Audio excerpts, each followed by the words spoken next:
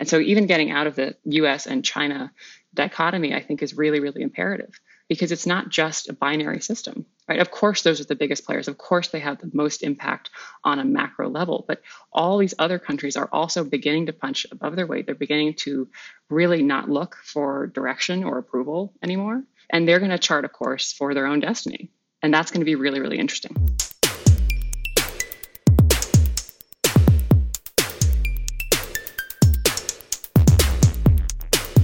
Couchbase is a SQL-friendly, multi-cloud to edge, NoSQL database architected on top of an open source foundation. Join them at connect.online, their 2-day virtual technical conference for developers that has over 60 deep dive sessions where you can learn about Couchbase, hone your application development skills, and network with peers and tech experts. Ready to develop your path? Register for Connect today and learn more at couchbase.com/developyourpath. Hey, everybody. Welcome to the Stack Overflow podcast. I'm Ben Popper here with my lovely co-hosts, Paul and Sarah. How y'all doing this morning? Hey, Ben. Hey, Paul. Doing fine. Sarah, we have a wonderful guest today. Do you want to introduce? Yes. Today we have Sophie Schmidt here to talk about Rest of World, which is her site that talks about news in places that aren't the U.S., which is amazing. Sophie, welcome. How would you define your site? I would describe us as a new publication. We're more of a digital magazine, and we cover the impact of technology outside of the Western bubble, essentially North America, Western Europe, UK, Australia, New Zealand. So we cover everybody else. That's where the name comes from, right? For people who don't recognize it, rest of world is just a business term. It shows up all the time in earning reports and pie charts, and it quite literally is used to mean everybody else. So we've decided to reclaim that and make it, punch above its weight where it belongs. Do you feel like part of what's happening is that the rest of the world is just being ignored, or also that the rest of the world maybe uses technology or in a very different way than we do? I would say both. You could look at a Facebook earnings report and you could look at their user charts and you'll see that the rest of world segment's about 30% of their users. It's a lot. Right. And you're like, this is a lot of people. Why are they not named? You go to the next slide and you see that the ARPU for that region is about 9% of their growth. Right. So I would say that there's been a central, it's almost a fallacy of tech that I grew up around. And I think is still pretty present now, where this scale mentality that users are fundamentally the same. Right. That people everywhere kind of want the same things. And therefore you have these universal platforms that scale. Right. I think that's a mistake. And that was always a mistake. Right. Because as they scaled, they ran over all of these little moments of cultural friction and all of these little edge cases, even to use that term, right? It's only an edge case if you think you're the center of the universe, right? When in reality, tech is playing out wildly differently in different places. And the question of why is the most interesting thing to me. And so that's what our publication covers.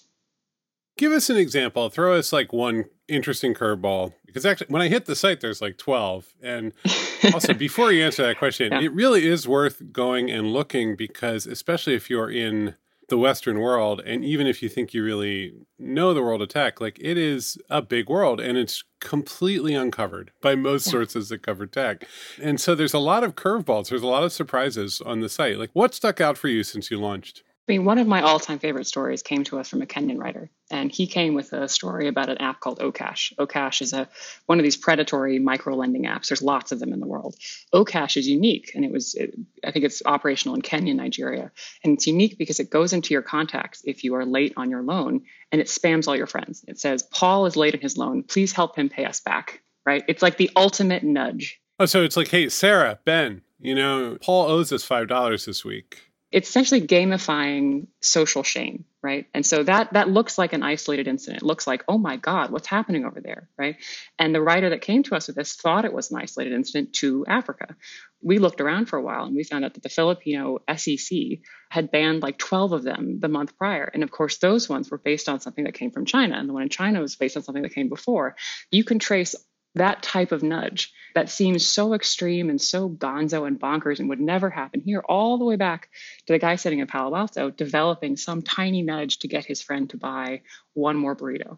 Right? They're all connected. And so you build things in what you could consider safe or regulated environments. And then they end up in these extreme scenarios out in the world because that's how technology moves. And we never talk about it like that. You'd think there were 5 companies in the entire world that actually mattered.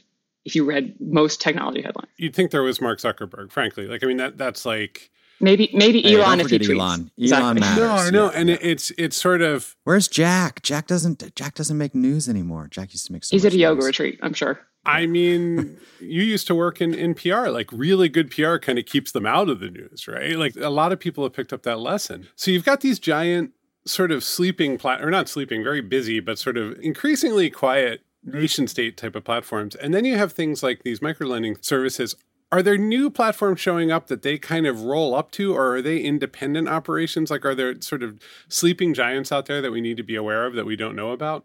I believe Okash is owned ultimately by OPay, which is owned by Opera, and I think a Chinese firm bought Opera. So you see a certain amount of consolidation, right, across, much like telecoms. They're all sort of vertically integrated at the end of the day. Mm-hmm. I have become really, really obsessed with social e-commerce lately. All of those Chinese platforms that Americans generally aren't even aware of, and they're huge. They're huge in China. You have Pinduoduo. You have one I was reading yesterday. I will butcher the name, so I'm not going to try it. But they basically try to do, the Groupon on steroids, but they deputize a community leader, right, to actually do the organizing, and it solves for the trust barrier, right? It's a very sort of clever thing. And I think about when I'm watching in the U.S. and I'm looking at people who are, struggling financially, who are waiting for Congress to get off their ass and pass relief, and I'm thinking about all of these tools that exist out there, digital currencies, right? Things that are being built in places that have had problems like this for a long time, and technology is being used to actually solve them. We don't have access to these things. I would love a Pinduoduo here. I think a lot of people, especially now as they're starting to look at their income, would love the opportunity to use some of these techniques and some of these breakthroughs, but we don't even have access. Yeah, I mean, China, what you just brought up, is really interesting. It's definitely always felt like its own universe of technology in some ways because, they've banned American companies, and now in turn, we're trying to ban Chinese companies like TikTok. The geopolitics that are involved in some way has separated out two different sort of tech spheres. I was reading some stories yesterday, just thinking about this podcast, and they're using, some of our technology in really interesting ways, like GitHub, which we think of as a platform for coders to collaborate, and work on software, is also a place where a lot of people go for free speech. They kind of hide comments in code, or, they add a comment on a piece of code that's really about the truth, of stats around COVID and things like that. So people adapting platforms in that way, like you were pointing out before, is completely unexpected and based on sort of, the circumstances on the ground. Well, and the great thing is that for people who are fans of what we consider rest of world tech, all of the countries that we cover, right? That stuff is everywhere. It is nothing but a parade of unexpected applications. I genuinely mean that. And sometimes they're horrifying and they're scary, and sometimes they're spectacular because it proves to you over and over again how creative and unpredictable humans are. And you guys have an audience of largely developers, right? So you guys, everyone here knows very well, you can build the most perfect system with all the bells and whistles and everything thought out very, very carefully. And then you meet the messy reality of a human user, and they will always surprise you. Right? We did this amazing story.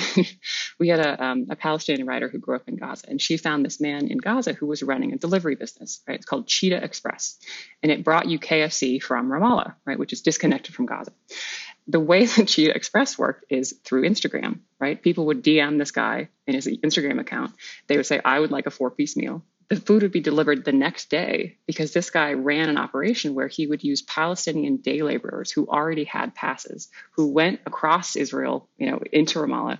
They would pick up the food the next morning. They would drive through up to 6 checkpoints. Food would arrive the next day between 7 and 9, maybe at a hookah store. It would be half eaten. It would be cold.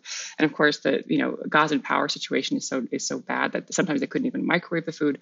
But it was a thriving business, right? And it's such a simple example because it's KFC, right? Who would go to such lengths for KFC?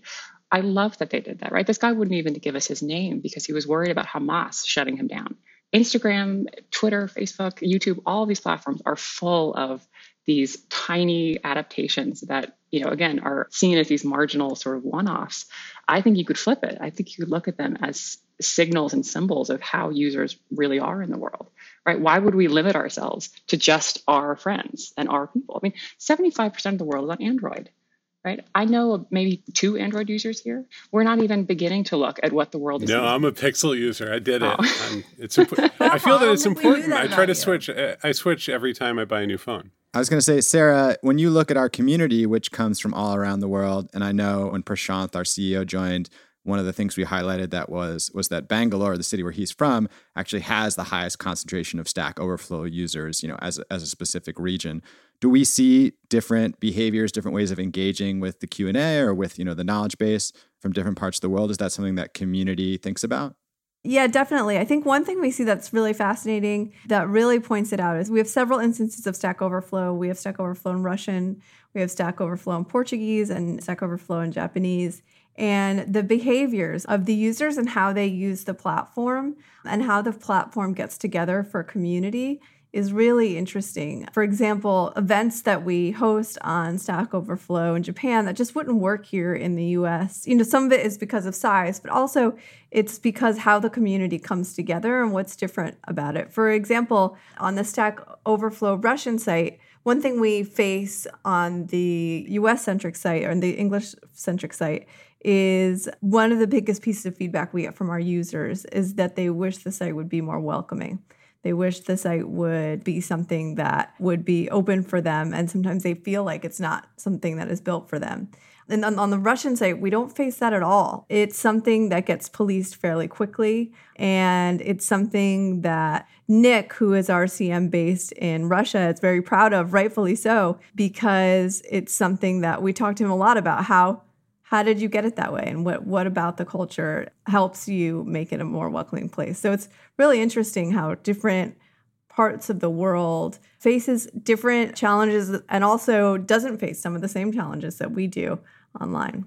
One of the things I remember, because, I've now been an internet user for roughly 6 billion years, and early days of the web, people were showing up from all over, and different cultural mores and different patterns of behavior, they'd really bump into each other, and they'd kind of have to get hashed out in the message board, because everybody wanted to talk about, bicycles. Or watching how people from different cultures edited Wikipedia. People would put advertisements for the local cab service into their village where they lived. And then I think this moment happened where the giant platforms showed up and it kind of all got smoothed, which goes back to some of Sophie's earlier point, which is we got into a zone where it's actually, no, there is an internet culture and it looks like one of these very large platforms and we're going to moderate it for you. Because all the attention went in that direction, a lot of those little bumping into each other things stopped happening because everything was slightly mediated. And then meanwhile, of course, the world kept going. And, China was we'll have our own internet, thank you. And, you're looking at Africa evolve its own patterns that are based on things that have been going on forever. What are they doing better than the US outside of the US? Because, American developers, we think we know everything. We run the world. We're in charge. The big platforms want to hire us. If you were to send us overseas and say, go figure this out, what would you do? I often think about the practical ways that people get online, right? Many Americans don't even realize that data costs money, real money. When we developed our site, we made sure that it was extremely accessible for the reasons that Sarah mentioned, right? I don't want somebody to try to read a story about them and pay, a share of their daily income that's pretty high and choose between, downloading the article about them or buying lunch, right? That's practical reality. I think that there's a big assumption because of the way we've been taught to think about ourselves as we're the standard bearer, and therefore everything that we believe is true, right? Everything that we think is these universal platforms that we built are surely the default, right? And I think over and over again, that's been shown to be not true. I think you can look at the rise of Chinese apps as such, right? Mm-hmm. With respect to how do we build better products, right? The first thing is you have to listen to the users. Right. Again, it's that building in a silo. It's building in a vacuum. It's saying, well, me and my friends like this thing. We dog fooded this for ourselves. And then we have one guy in the Nigeria office. And we're going to basically ask him to be the ambassador to the entire market and to translate everything about these users into a concise bit of feedback, right? Which isn't really serving the end user. And because a lot of these markets, especially the ones that we cover, have never been, the bricks. They're not the profit centers. It's actually very hard in a corporate structure to advocate for making those changes because that's investment, right? And these are countries, especially on the journalism side, that are typically described as full of conflict, right? Or full of poverty. And so you have to get out of that mentality yourself and within your team and within your leadership structure when you advocate for end users who are not going to be profitable anytime soon, right? And so I hope that that's what one of the things that our work can really advocate for and really equip people who are pushing for those positive changes in global operations and in global markets, because they're there. There are tons and tons of tech people who are brilliant and hardworking, and they're advocating for all the things that we want. They're coming up against the realities of being in a big corporation where all those trade-offs and those pressures exist at the highest level. And you think about what the companies are facing here, I mean, forget it. You have big hulking corporations, like all big corporations, that are struggling to innovate. They're up against antitrust and regulators. They're seeing internal revolts and user critiques. This is a tough space for people to innovate. It's a tough space for entrepreneurs. Look at what's happening to TikTok. What foreign player is going to say, "Oh, no, I would love to tackle the U.S. market right now"? Right? These all have a really interesting series of downstream effects. Right? Yeah, I think what you're saying really resonates with me. I was on the phone just yesterday talking with Juan Buritica about what the tech scene is like in Latin America. He just got a job working for Stripe, trying to build teams in places like Chile. And he was saying something similar to what you were just saying, which is that one of the big problems is that big companies do invest down there, but they don't invest with the hope that these people will be creative and find solutions that are relevant to their market. They'll say, oh, software developers are cheaper to hire there, so we'll hire them, give them tasks, and just get it done. And also when it comes to entrepreneurs and startups, he was saying most of the time what people want to see is a pitch that says, well, I'm going to build the Uber for Latin America, or I'm going to build the X for this. I'm just going to take something that I know works in the US and regionalize it. And what he's hoping to see more of is, people actually saying, maybe, the folks down here have their own ideas that apply to their country. And that is something, we could consider building, or, that's a market worth investing. Oh my gosh. And here's a really good example. So have you guys ever heard of the Korean phrase Honjuk?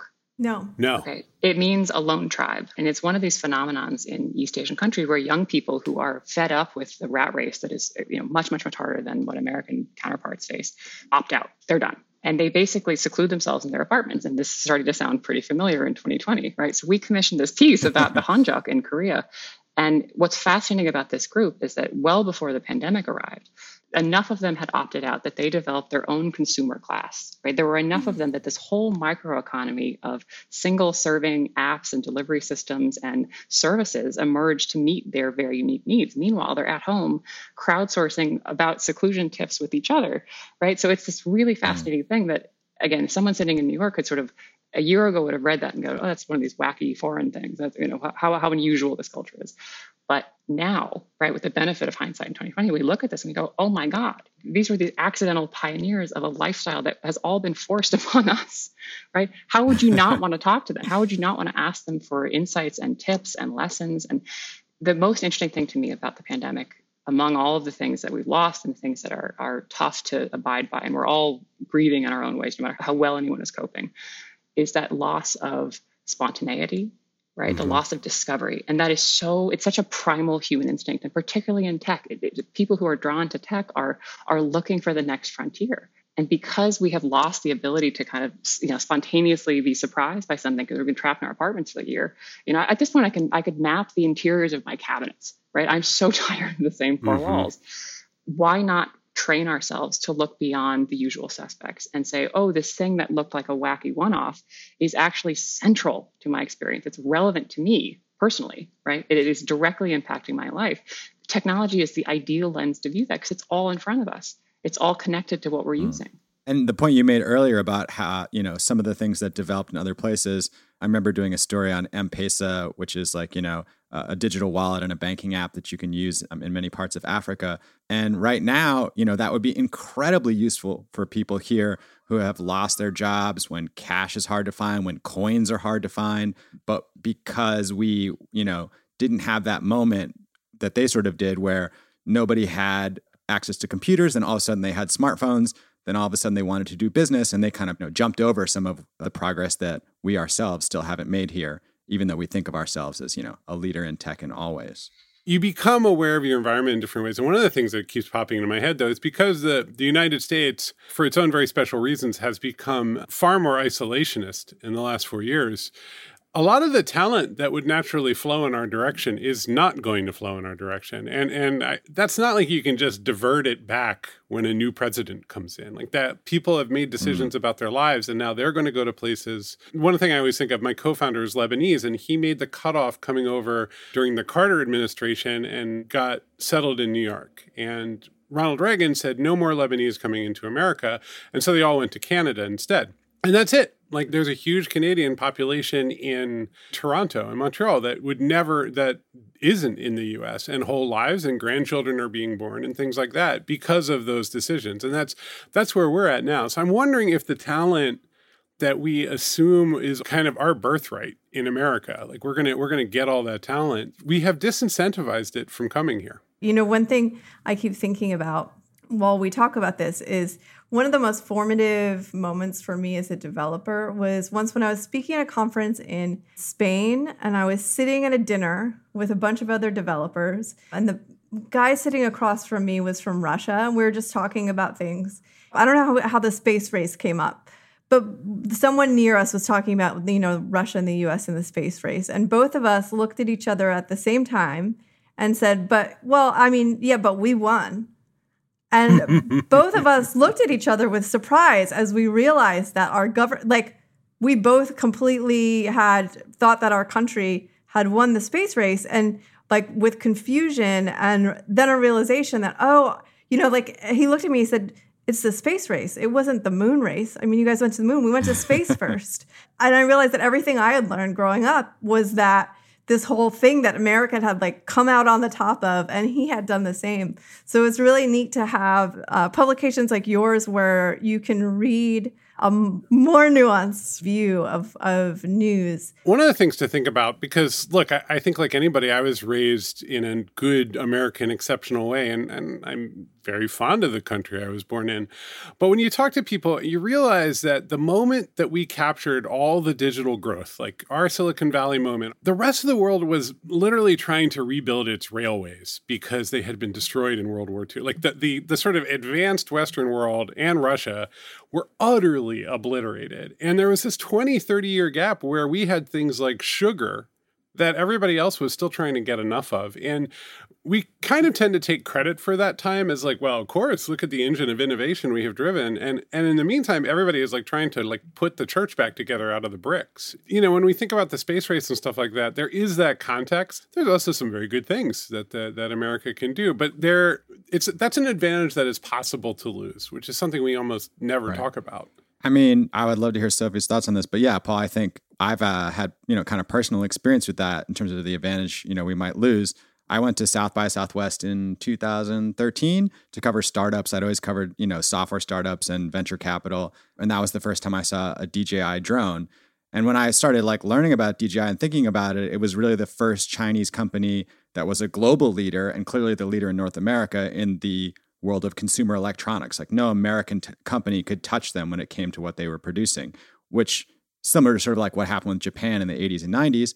And now DJI continues to hold that spot, and you have a company like TikTok come along, which is in the software space that the US, has dominated for so long, and suddenly, has the teens, like has the, sort of pole position. So I feel like, Sophie, what you're writing about is only going to become more relevant in the sense that the pendulum is starting to swing a little bit. It's a really interesting time to be covering this because I feel like we are at the cusp of that understanding, right? No matter what happens with the election, I think it's pretty clear that the decline of American, maybe cultural and certainly diplomatic power is very real, right? And I think you only need to look at something like Korea to understand how short that timeline needs to be from someone to go from post-war reconstruction to punching way above its weight, right? We've done stories on K-pop, and you think of the cultural product, and you think of the dominance of K-pop and the technology that was required that we helped build, right? Like Twitter and Facebook and all these things that allowed that phenomenon to exist. There are platforms in countries outside of China that have hundreds of millions of users that no one's ever heard of.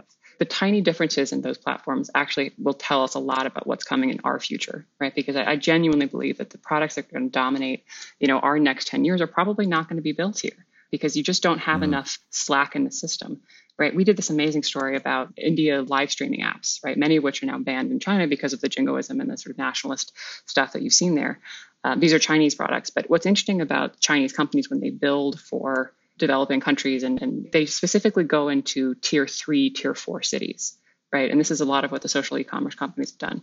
We don't have a different technology parallel where they're building for low-income users that are actually solving for their specific problems, right? And these live streaming apps are fascinating.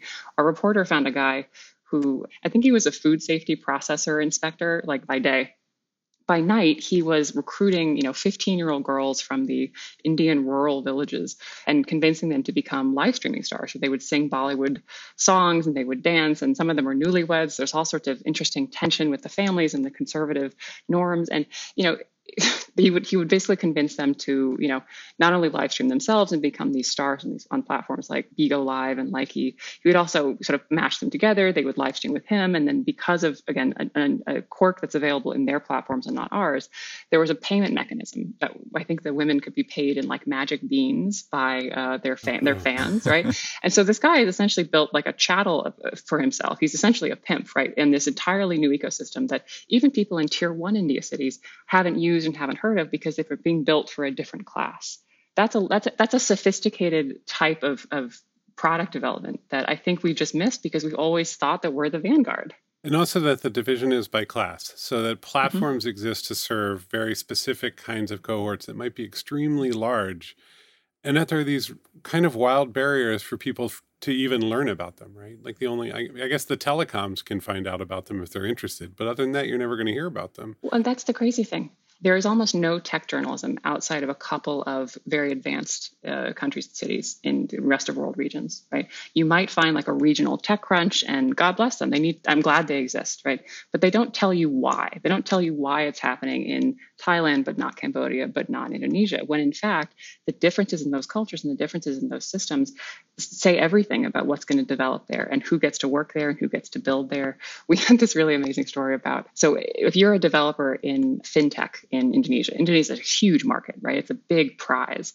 Indonesia is a Muslim country, and they have a cleric committee who actually gets to decide whether the fintech app that you build is halal, right? And they actually, they sort of look at the code and they look at the product and they look at the user flow and they decide whether or not it's okay under their interpretation of Islamic law. And so obviously critics of the system say they're corrupt, they can be bribed, God forbid. But it's one of those things where whether or not you like it, whether or not you think this is a legitimate check in the system, that's a reality. If you want to enter a market of 300 million people, right? And it's a big opportunity. And so one of the things that I've been most interested to see is how big platforms that were in that position of dominance for so long have had to learn how to contort themselves a little bit to play by other countries' rules. And so even getting out of the US and China dichotomy, I think is really, really imperative. Because it's not just a binary system, right? Of course, those are the biggest players. Of course, they have the most impact on a macro level. But all these other countries are also beginning to punch above their weight. They're beginning to really not look for direction or approval anymore. And they're going to chart a course for their own destiny. And that's going to be really, really interesting.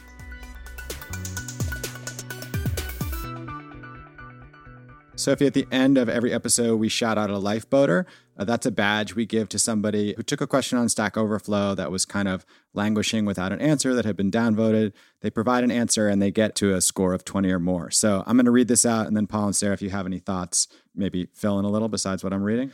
LocalDB is not supported on this platform. Asked 3 years ago.